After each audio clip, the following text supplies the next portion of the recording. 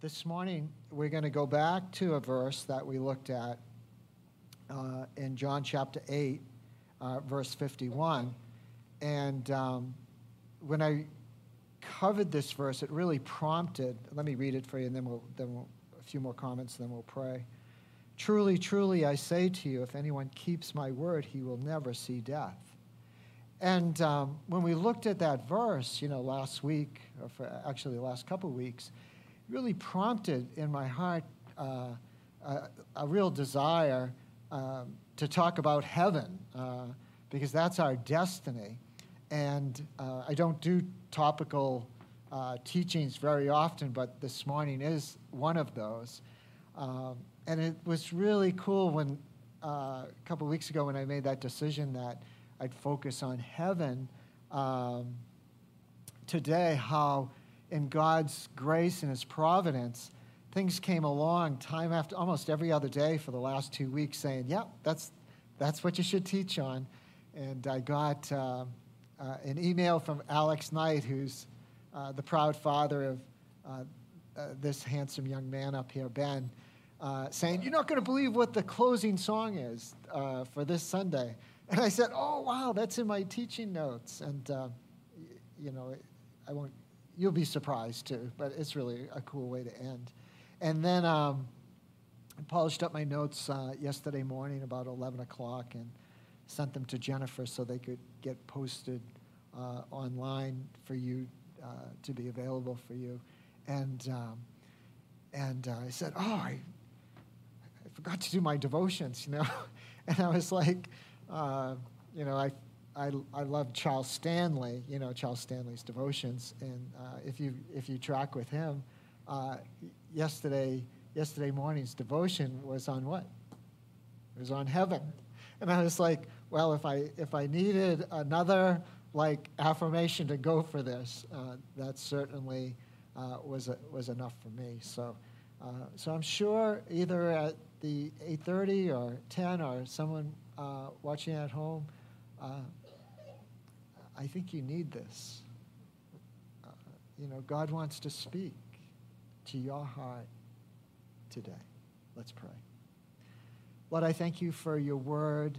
It shapes us, it molds us, it tells us about Jesus and our eternal destiny to be with you forever in heaven. And I pray, Lord, that these truths that we'd look at today would encourage our hearts. They would transform us and sanctify us. They would put joy before us, that we could walk in it today, but also that joy that awaits us with you in heaven. Lord, I pray, Lord, that I could communicate in a way that gets these truths across in a clear way. That grace would be abundant, that it would be winsome, Lord, that it would win a heart today, Lord, I pray. In Jesus' name, amen.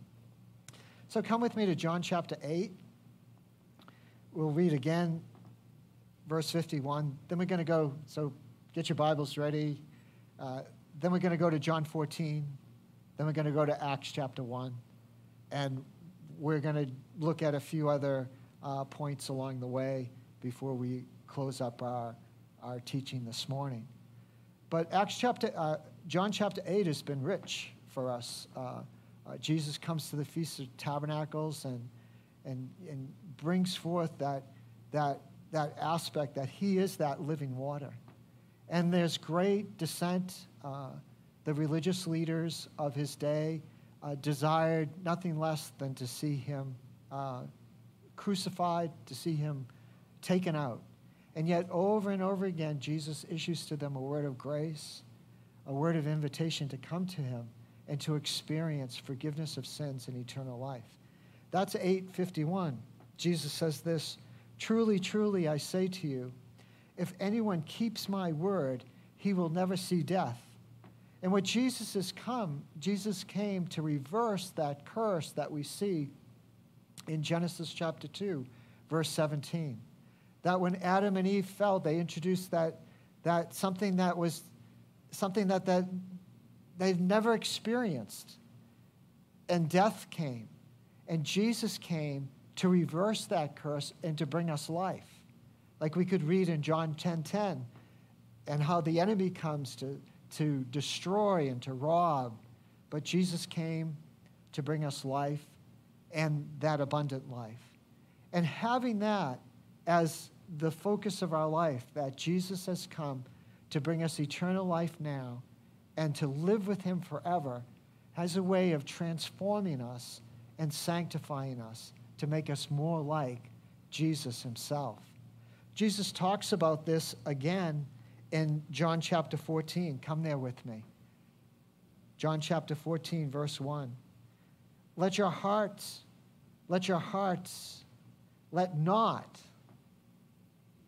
not your hearts be troubled. Believe in God, believe also in me. In my Father's house are many rooms. Now, I love the King James Version better. It says, my Father's house, there are many mansions. If it were not so, would I have told you that? I go to prepare a place for you.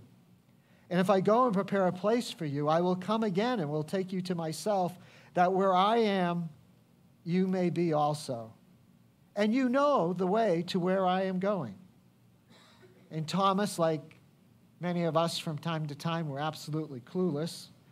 Don't know our left hand from our right hand. And Thomas says, Lord, we do not know where you're going. How can we know the way? And Jesus said to him, what? I am the way, the truth, and the life. No man comes to the Father except through me. Now, I'm gonna preach this text, John 14, at your funeral. Hopefully you'll be listening from heaven. But if you're not in that place, hopefully by the end of this teaching you'll be secure there. But I always use this text because it always brings comfort to the hearts of the people that are there. Your funeral is not going to be about you. Your eternal destiny will already be decided. You could change that today. If you don't know Christ, you can invite him into your heart and your life. You can have him forgive all your sins, cleanse you from unrighteousness.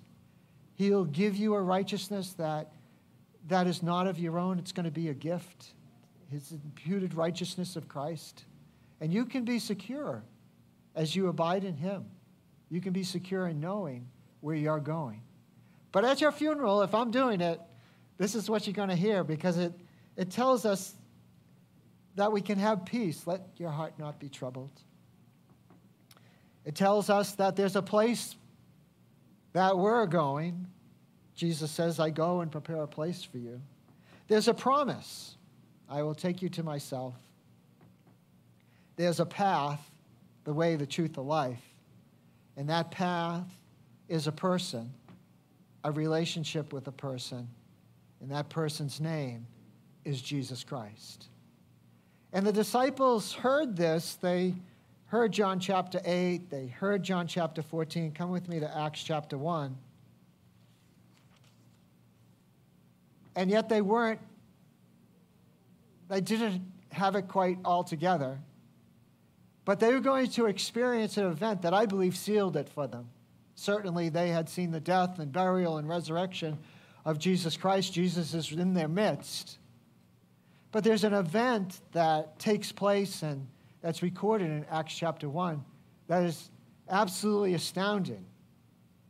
It's pivotal in the life of the disciples. Matter of fact, every disciple, with the exception of, I think, John, who died as an old man, all the early disciples were what? They were martyred for their faith. If we could put ourselves in their shoes, in their sandals, so to speak, maybe we could get the impact that this would have on our heart. Acts chapter 1, verse 6. So when they had come together, they asked him, Lord, will you at this time restore the kingdom to Israel? And so they didn't have it all quite figured out yet. They thought Jesus was going to be a political remedy. In other words, the Roman occupation, and finally, Jesus was going to be that picture of the conquering Messiah that came They forgot about Isaiah 53 and the suffering servant. But they thought that maybe this Jesus would deliver them from Roman occupation. And they were seeking a political remedy. And that's good for us to understand that as of back then and as of today, that the remedy for the human heart and the human soul is not political. Because the human heart is all we like sheep have gone astray, each to his own path. There is no one righteous, Romans 3:10. All have sinned and fallen short of the glory of God. But the gift that we receive when we believe in Jesus Christ, Romans 6:23, that comes through belief and trust in Jesus Christ. And so they were seeking a political remedy, but that wasn't what Jesus had come to do. Look at verse 7. He said to them, "It is not for you to know the times or seasons that the Father has fixed by his own authority, but you will receive power when the Holy Spirit comes upon you, and you will be my witnesses in Jerusalem and all Judea and Samaria to the end of the earth." And that they did. Verse 9. And when he had said these things, if you could put yourself in their shoes right now, when he had said these things, as they were looking on, he was lifted up, and a cloud took him out of their sight. I think that would seal the deal for me. It's like, wow. And these guys were just like you and I, We'd just be fixated on that thing. We'd just be looking and gazing. And then two angels appear and say, "Hey, boys, come along. Get your eyes off of that. Get your eyes on the mission. Because the Holy Spirit's going to come and empower you to be a witness." And when Jesus ascended into heaven, these disciples were complete, resolute, all in. And I believe that they knew and could remember John chapter 14.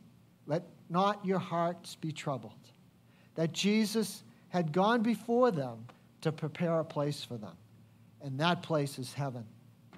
When we have that beating in our heart, we are forced to recognize that all of us, whether we're a Christian today or even if you're a non-Christian, we all have wired deep in our souls. Our DNA is wired for home. Ecclesiastes 3:11 kind of captures that thought, is that God has put what into the heart of man? God has put eternity into the heart of man. And even in the natural, we're all wired. We all have that hardwiredness of seeking home. My mom, Marie Rita Bates Conway, she's 89 years old. She's lived within 500, 800 feet her whole life. She lives in the same house that when she got married, she went from Tainter Street, about 500, 800 feet, to Fountain Street. She lives in that same home. That's the home I grew up in. And when I go down to visit my mom, the house I grew up in, the yard I played in, there's something, that happens every time. It's something that says, "Oh, home. Oh, that's where that happened." When I leave my mother's house, I drive up Fulton Street. I go by this red brick home. Oh, that's where Becky was born. That's the first home. That's where we brought her home in the nursery, and wow. My grandkids, especially Madison and Lucas, they're going to come to visit next weekend. Lucas goes, "Pa, can we go climb on the rock? Big rock that's in the woods." It's the same rock Becky and Tim grew up on, climbed. Pretend they were Daniel Boone. Home. We all have it. We all know what it feels like. And spiritually, I spiritually, our hearts are wired for that. That's why it's so important that as believers, that we have some very basic scriptures memorized and hidden in our heart, so that when our friends and our neighbors, the topic will come up at some point, so that we could say, oh, you know what? That thing that's in your heart, that's part of the imago Dei. That's part of how you're wired. But you know in the Bible, the Apostle John says this, that these things are written to those who believe in the Son of God, Jesus Christ. These things are written to those who believe, that you might know you have eternal life. Do you know that you can know that and not just hope for it, long for it, but you could experience that security in your heart and your life? That these things, this Bible, this book, is written to get you home. Some of you need that message today. You're lost. You want to get home, just don't know quite how. Or you once thought you were on the path and now you're confused. Jesus said this, let not your hearts be troubled. Jesus said this, that he is the way, the truth, and the life. No man comes to the Father except through him. And through inviting him into your heart and your life and asking him to forgive your sins and yielding your life to his life, he'll get you home. Because that was the mission that the Father, out of love, sent the Son to accomplish, making a way back home. Keeping this focus, I'll give you 3 other points. We may get to all of them, I'm not sure.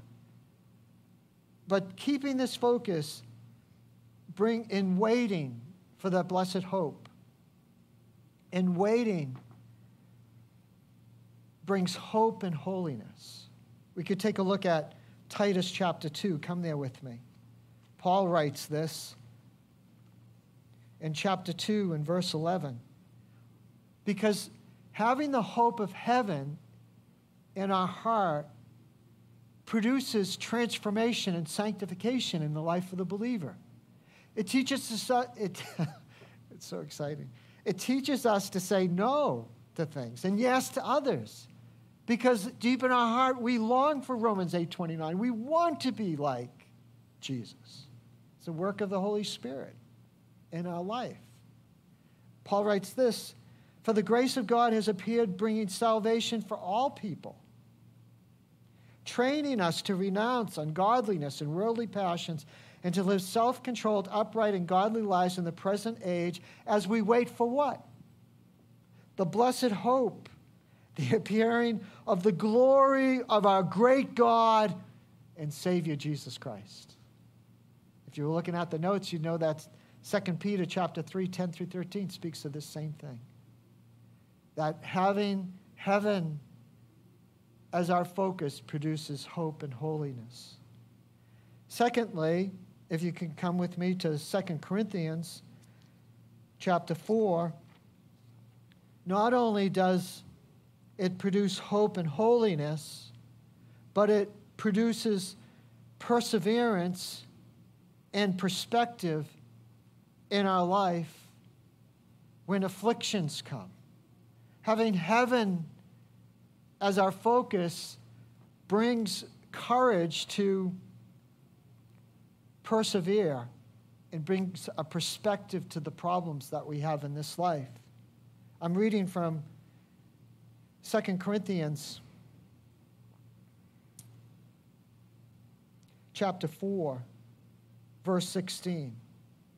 So, I love these verses. This is a good study. Look up all the verses that say, do not lose heart. This is one of them. So we do not lose heart, though our outer self is wasting away. Now, some of you, I can see this. Some of you have been experiencing this. You say, oh, not me. Well, remember when you got in the car this morning? Your neck used to be like an owl. You can turn it almost all the way around. But you got in the car this morning, turned on the car, and you went like this. And then you went like this, and you said, that ain't going to work. So you look at the mirror, and then you slowly back out, praying for one of those new cars that have a camera you can just watch. You're wasting away. All of us are. All of us are going to experience difficulties and trials and afflictions. As you get older, they become inescapable. And yet all these things are designed to sanctify and prepare us. Take a look at the text with me. For this light, momentary affliction is preparing for us an eternal weight of glory beyond what? All comparison. It brings us perseverance and perspective. Look at the next verse. As we look not to the things that are seen, but to the things that are unseen. The things that are seen are transient, but the things that are unseen are what? Eternal. Last one for today. In decline, as we decline, we have faith and we have fear. Fear in the sense of reverence for God. We have faith that God, He has prepared heaven for us. It's 2 Corinthians 5, 1 through 12. I'll leave that for you. God has wired all of our hearts to long for home.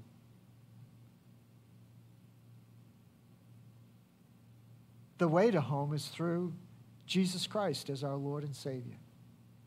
As we receive Him as our Lord and Savior, as we turn to Him, repent of our sins, as we accept the gift that He offers us, eternal life. He is our security. He is our way home. One of the questions that begs to be answered is, will you get there? You know, as a father, as a grandfather, it's a horrible thought to think that one of my kids or stepson or one of my grandkids, that they wouldn't be there. And so if that's you today, don't break the circle. Make sure you get to home so the circle, giving away the song, not be broken. And that's my prayer. And that's my prayer for you and for those I love, that the circle would not be broken and we will all be in a place called heaven for eternity with Jesus Christ. Say amen.